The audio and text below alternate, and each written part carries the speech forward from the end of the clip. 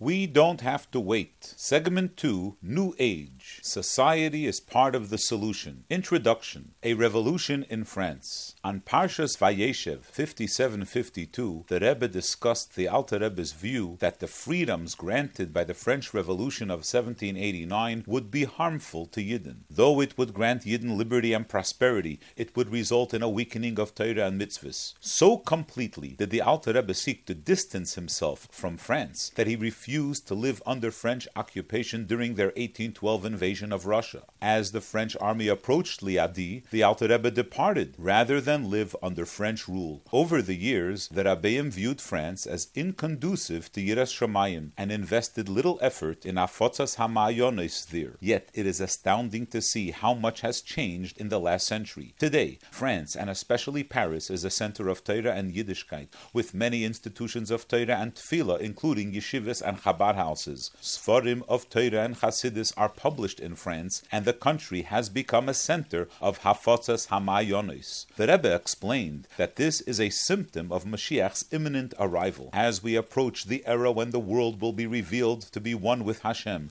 more and more countries that formerly had few Jews and fewer Jewish institutions are emerging as centers of Torah and Yiddishkeit. This curriculum presents the conceptual progression from a world that seems to be separate from Hashem to a world that is one with Hashem. Overview of Segment 2, New Age. An integrated approach. The fusion of Maila and Mata, the above and the below, godliness and worldliness, is a central principle of Hasidus. Last month, we learned about this synthesis within the person, the fusion of Nefesh HaBahamis and Nefesh Elikis, body and soul. This month, we will learn about it on a global level. There is a school of Jewish thought that argues that holiness can only flourish when we are segregated from worldliness. This is clearly at odds with the approach of Hasidus, which views Dira B'Tachtonim as the principal goal of Torah and mitzvahs, and of creation itself. There are innumerable stories of the Rabbeim making holy use of seemingly mundane and perhaps even negative objects. For example, the Rebbe called the largest Jewish children's organization in the world Tzives Hashem. He used the ranking system of an army, an institution dedicated to violence, to incentivize children to do mitzvahs. The Rebbe once instructed artist Michael Schwartz to create a true-to-life character for talks and tales about which adventurous stories could be written in serials, similar to the Dick Tracy comic strip. Instead of shying away from anything that smacks of secularism, the Rebbe leveraged it as a tool to teach Torah and spread Yiddishkeit. We don't need a greater illustration of this concept than the fact that the Rebbe's Farbrengens were featured on cable television. Similarly, the Rebbe made use of satellite digital communication to stream Hanukkah Live, simultaneous Hanukkah lightings around the world addressed by the Rebbe. The Rebbe explained this on two levels. A divine instrument. The first explanation is that Hashem created the world for His glory. This means that everything in this world is inherently designed to serve Hashem. It is true that we have free choice and can use certain things inappropriately, but that doesn't change their inherent nature and purpose as instruments of holiness. Just because serials were used to tell secular and perhaps also inappropriate stories doesn't mean that they can be put to good use. Even as the Rebbe admonished Hasidim to eschew television and not allow them into their homes, he made Jewish use of them for those who own them. Total convergence. As deep as this explanation is, it barely scratches the surface. The true reason for the synthesis of worldliness and godliness is that they are inherently one. The world is not an instrument for godly use. The world and godliness are one. This is a profoundly Mashiachdik idea that the Rebbe discussed at length throughout the years of his Nesius. On the surface, there can be no greater contradiction than the world and holiness. When you pass by an army base, for example, where soldiers are trained to kill, you don't associate it with holiness. But the essence of Avodas HaBerurim is to refine and uplift the lowly world, including its lowest parts. How is this accomplished? The Rebbe outlined a 4-step program. The 4 steps. 1. The first is to go to war against the world, eat only for holy purpose, conduct our business strictly according to halacha, etc. This way, the food that we eat and the business that we conduct are conduits of holiness. The problem with this approach is that they are only holy because we impose our holiness on them. Otherwise, the world would remain worldly and lowly. This is why Hasidus introduces the second stage. 2. The second stage is to purify the world peacefully through Torah study. When we learn in Torah about kosher and treif, they are revealed to be part of Torah. They are no longer worldly, they are godly. Our Torah study bathes them in an aura of holiness that weakens their worldliness and makes them holy. The drawback is that they are only consistent with holiness because we uplift them from their lowly state. In their lowly state, there is still a gap between them and Hashem. This is why Hasidus introduces the third stage. 3.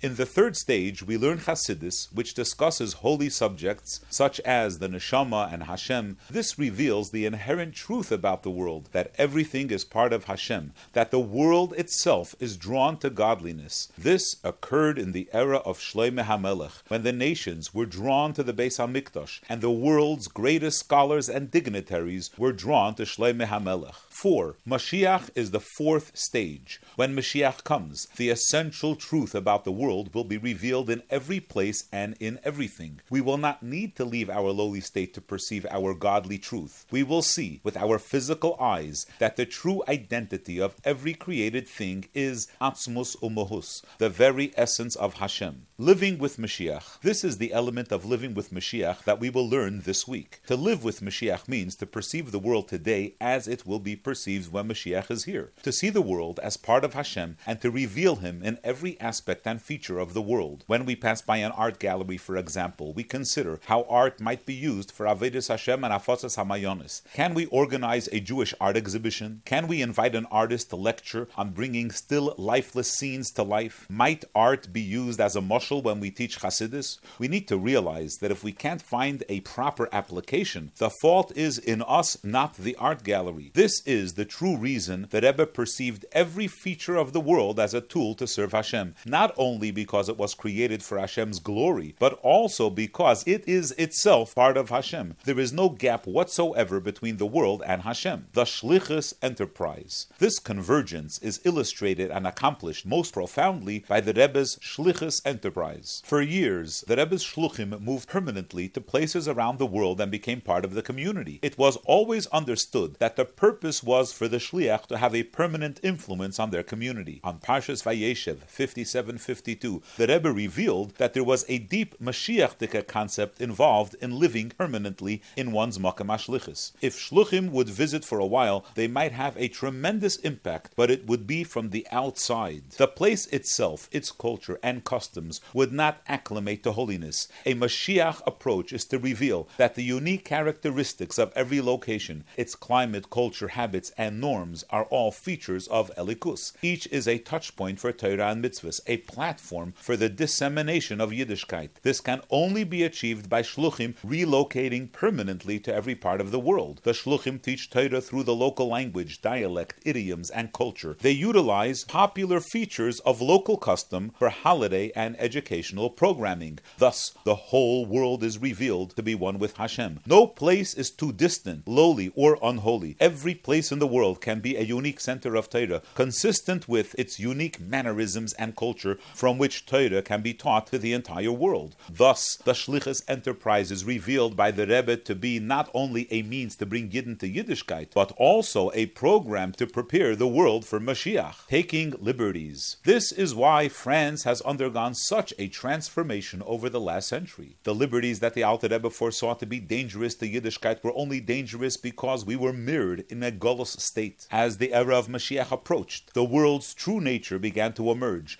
Thus, today we are free to live as we choose, and it is not a threat to our Yiddishkeit. Instead of viewing our liberties as freedom from Torah and mitzvahs, our liberties grant us the freedom to choose Torah and mitzvahs. Today, millions of Jews live in democracies around the world that grant their citizens freedom. More and more people are choosing of their own volition to embrace Torah and mitzvahs. This is the greatest indication that Mashiach is about to be revealed. Let's live with Mashiach today and merit to see Mashiach revealed. End of lesson introduction.